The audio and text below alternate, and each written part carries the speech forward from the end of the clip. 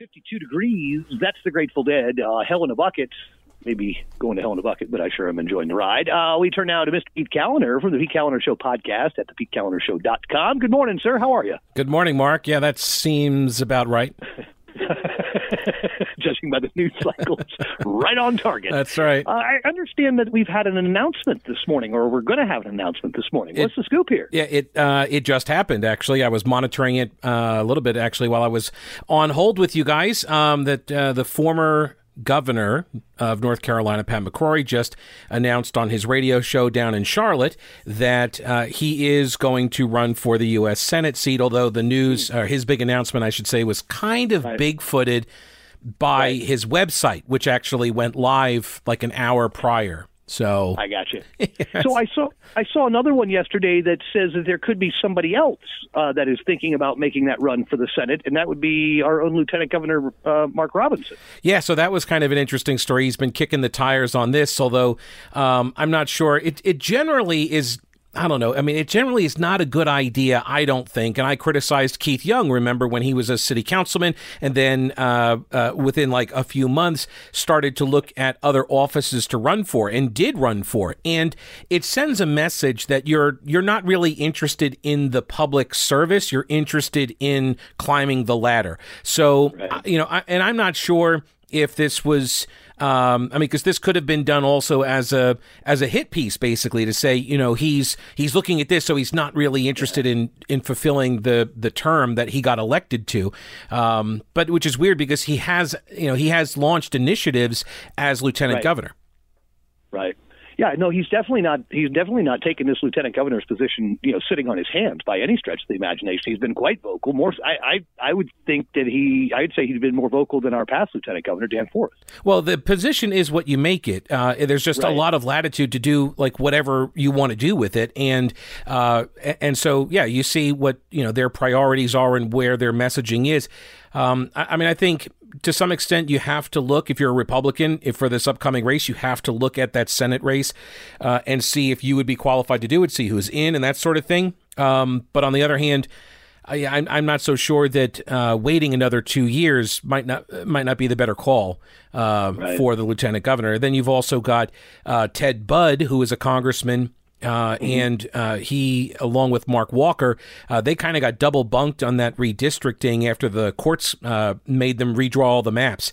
And Ted Budd, Republican, and the rumor was that there was some sort of an agreement between Budd and Walker that Walker would not run for the congressional seat, give that seat to Budd or let him keep his seat, and then Walker would look to run for U.S. Senate. And now Ted Budd is kicking the tires on a potential run as well, which has kind of ticked off Mark Walker about it, who also was not very welcoming, shall we say, to Pat McCrory when this news started leaking out earlier this week that McCrory was contemplating a run for the U.S. Senate seat. Walker, said, look, the guy was, he's failed more times in his statewide runs than he's won. So why would we want him? And then, he touted his Trump credentials, basically.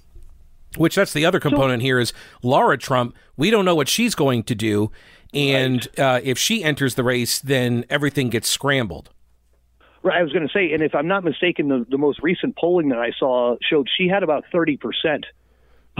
She had 30% support right now, so that's obviously going to carry some weight. But when you look at that field of candidates, if you had to rank the top three, who would you put in spots 1, 2, and 3? Well, so far, it would be McCrory and Walker at this point, and then it's a toss-up for that third slot of announced candidates at this point. Mm-hmm. Okay. Now, as far as the Democratic field running for that Senate seat, who are we looking at there? Jeff Jackson and Erica Smith are the big. Those are the big two candidates that everybody is talking about right now. There's also the potential for the former Supreme Court Chief Justice Sherry Beasley to throw her name in the ring, or her name in the hat, and then the hat in the ring, I think is how that goes. Anyway, everyone's expecting her to make an announcement as well. She's already, I think there's like a domain name registered for her. There was also some speculation that Anita Earls, one of the Supreme Court justices in North Carolina, who was the former leader of the Coalition for the Southern Coalition for Social Justice, and whether she might be interested to run as well. So again, there's a lot of moving parts still. But for these federal races, especially for that U.S. Senate race, people are moving now to get endorsements and lock up money because we don't have the redistricting yet. So right now, it's really the only known, in 2022, we know this race is going to happen. We know what that district is going to look like, obviously, because it's the entire state. So people are making their moves now. Yeah. It sounds like we could be in for a double whopper of a primary. Well, and then you add in the North Carolina 11th Congressional District. The news over the last few days, you got more people getting into that race. You've got Eric Gash over on the Democrat side, which it was funny, like he's a former football guy. And I said, unless the Democrats can find a Heath Schuler to run, I'm not sure how they could win this seat. And I think he didn't play in the NFL, but, his brother did, and he played at NC State, right? So, or UNC, sorry. And it's kind of close to a Heath Schuler. So maybe this is the formula that gets Democrats closer to winning that seat. But we got to wait for the redistricting to actually happen, and we'll know in a couple weeks, literally like 2 weeks, what that census data is going to look like for us to start drawing the districts.